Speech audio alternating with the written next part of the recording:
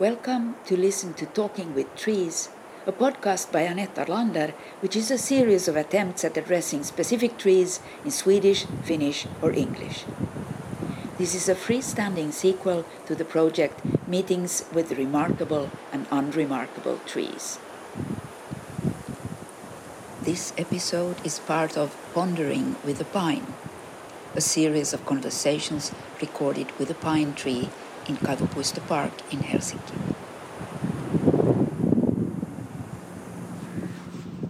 Hello, Pine. You're looking good today. It's the last day of March, and it's supposed to be spring, but there is a lot of snow. There was a few days of snowstorm not so long ago. And now it will take time before all this melts, even though the sun is doing its best. And the days are longer and longer, and it's light and beautiful. And I guess you like that. I like it too, even though I can't transform that energy of the sun directly into food as you can, but yeah.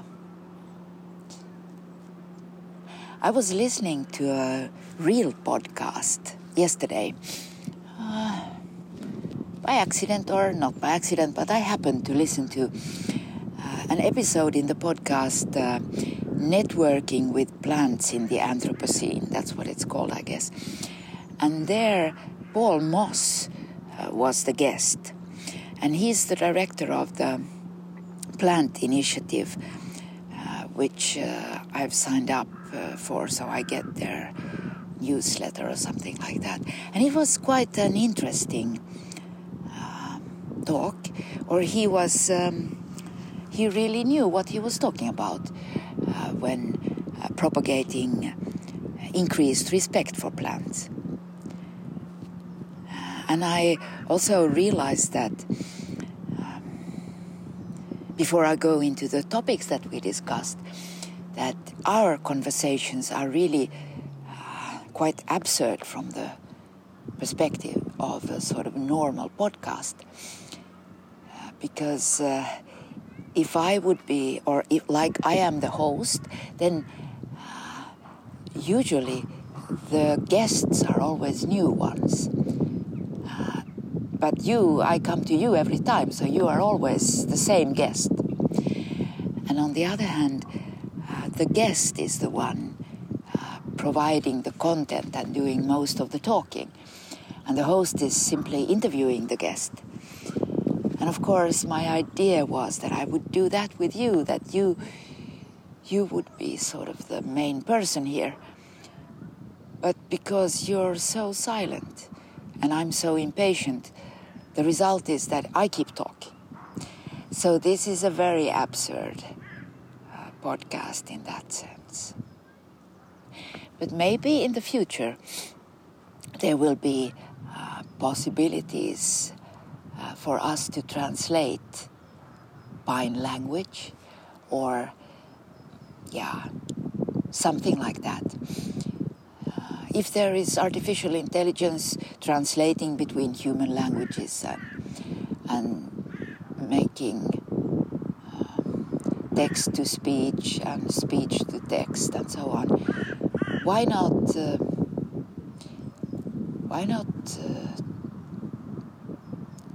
translate pines too? Although of course they've done that quite a lot with a lot of plants and also pine trees. I remember many years ago there was an exposition by Markus Meder, or however you pronounce his name, who translated the vital data of humidity of a pine, if I remember correctly, into some sort of music or sound to make explicit how the pine tree was suffering from drought. And of course there is the Harvard University witness tree. I'd love to make one like that in Finland too, with some biologists who could explain which kind of signs I should look at to know how you feel. But right now, even though I might be totally mistaken, I think you look good.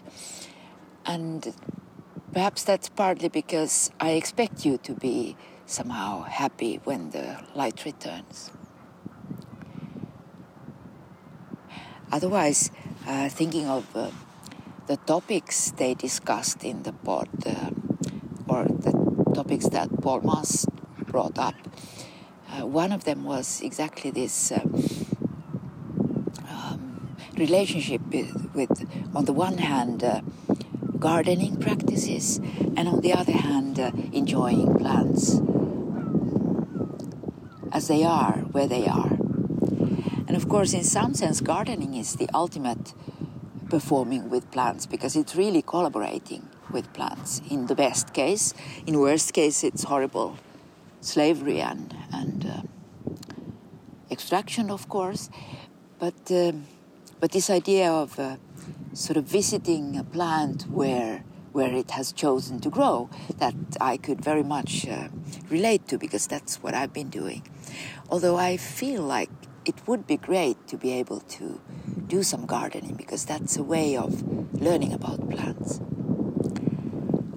He also spoke about, because he had a background in agricultural studies somehow, he also spoke of the necessary changes that we should implement in the different types of agribusiness that's going on.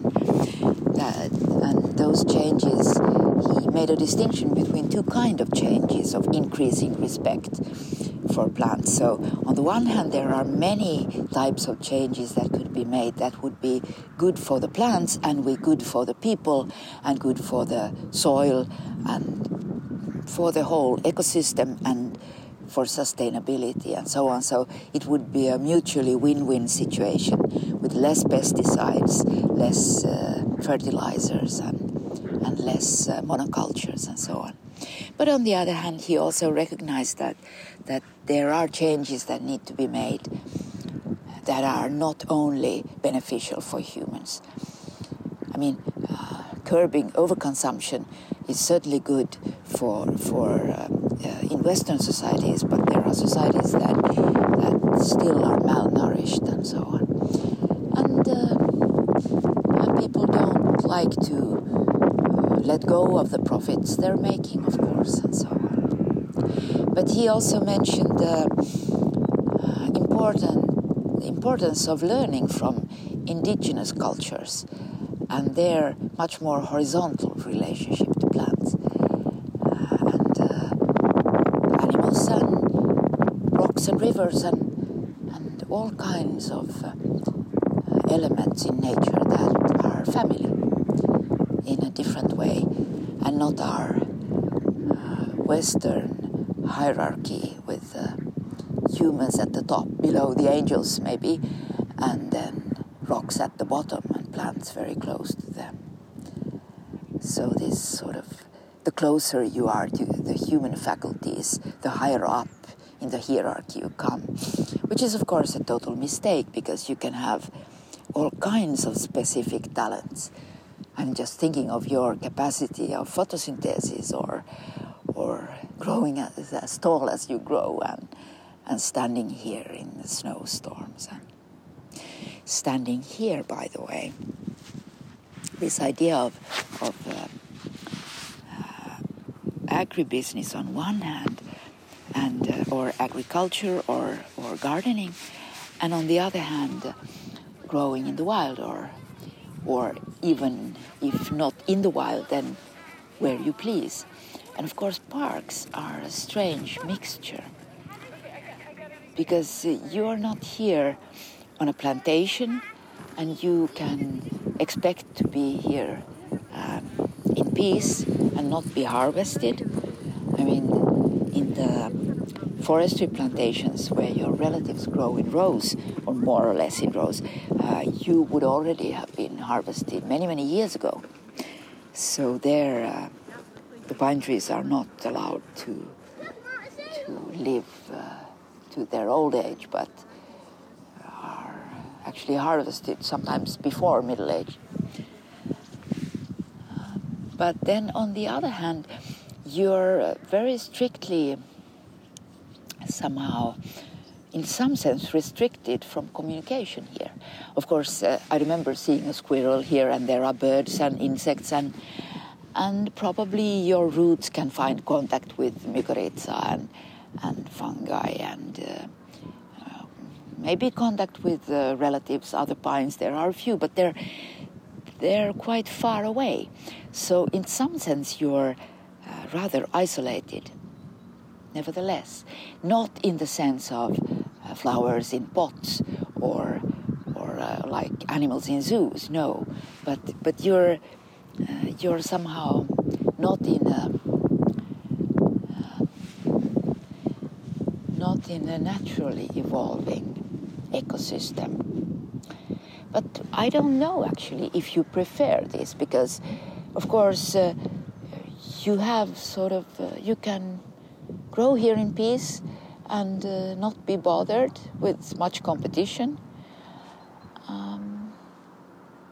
for light, for instance, and so on. So perhaps it's nice. Perhaps it would be great if parks would be places for pleasure for you too, and not only for humans. I always think that they're designed for human pleasure, but if they would be like, how should I say,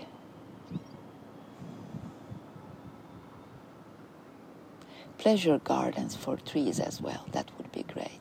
And at least you're not cut into forms here. This is not a formal garden. I actually wonder if you're planted here.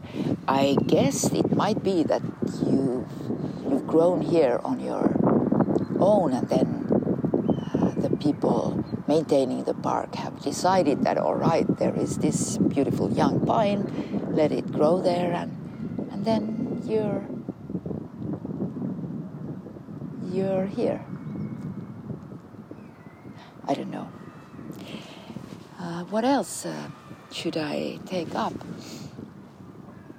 Well, Paul Moss also spoke about weeds, and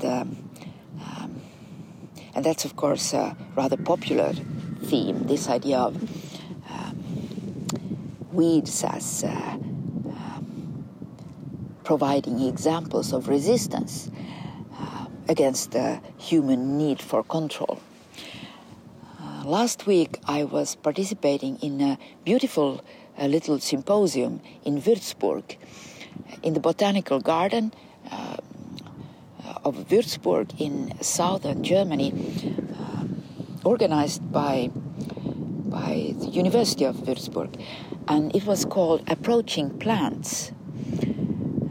And it was like a multidisciplinary encounter with artists and ethnographers and many type of people interested in plants. And there I met a colleague from Finland, Kalle Ham, who I've met him before, who is working very much with plants and especially weeds. He has his band of weeds, which is a weed orchestra, where he uses the electric signals from plants as material for creating electronic or, well, some kind of synthetic sound music, which is quite interesting.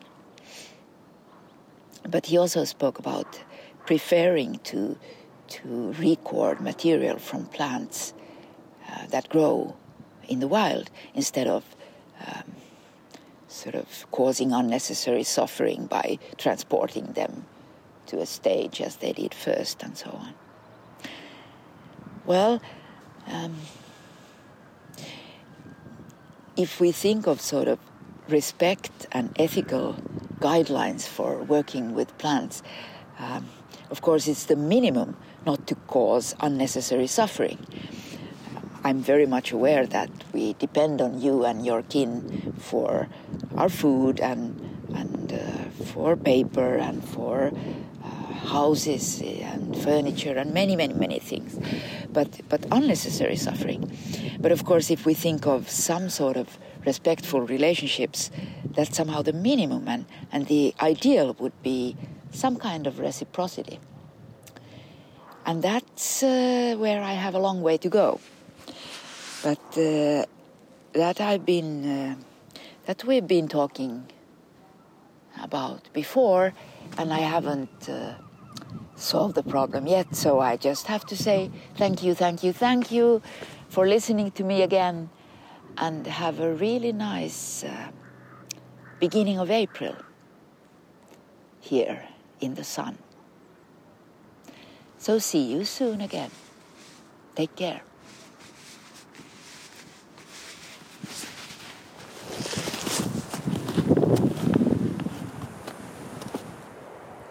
This was an episode of the podcast Talking with Trees.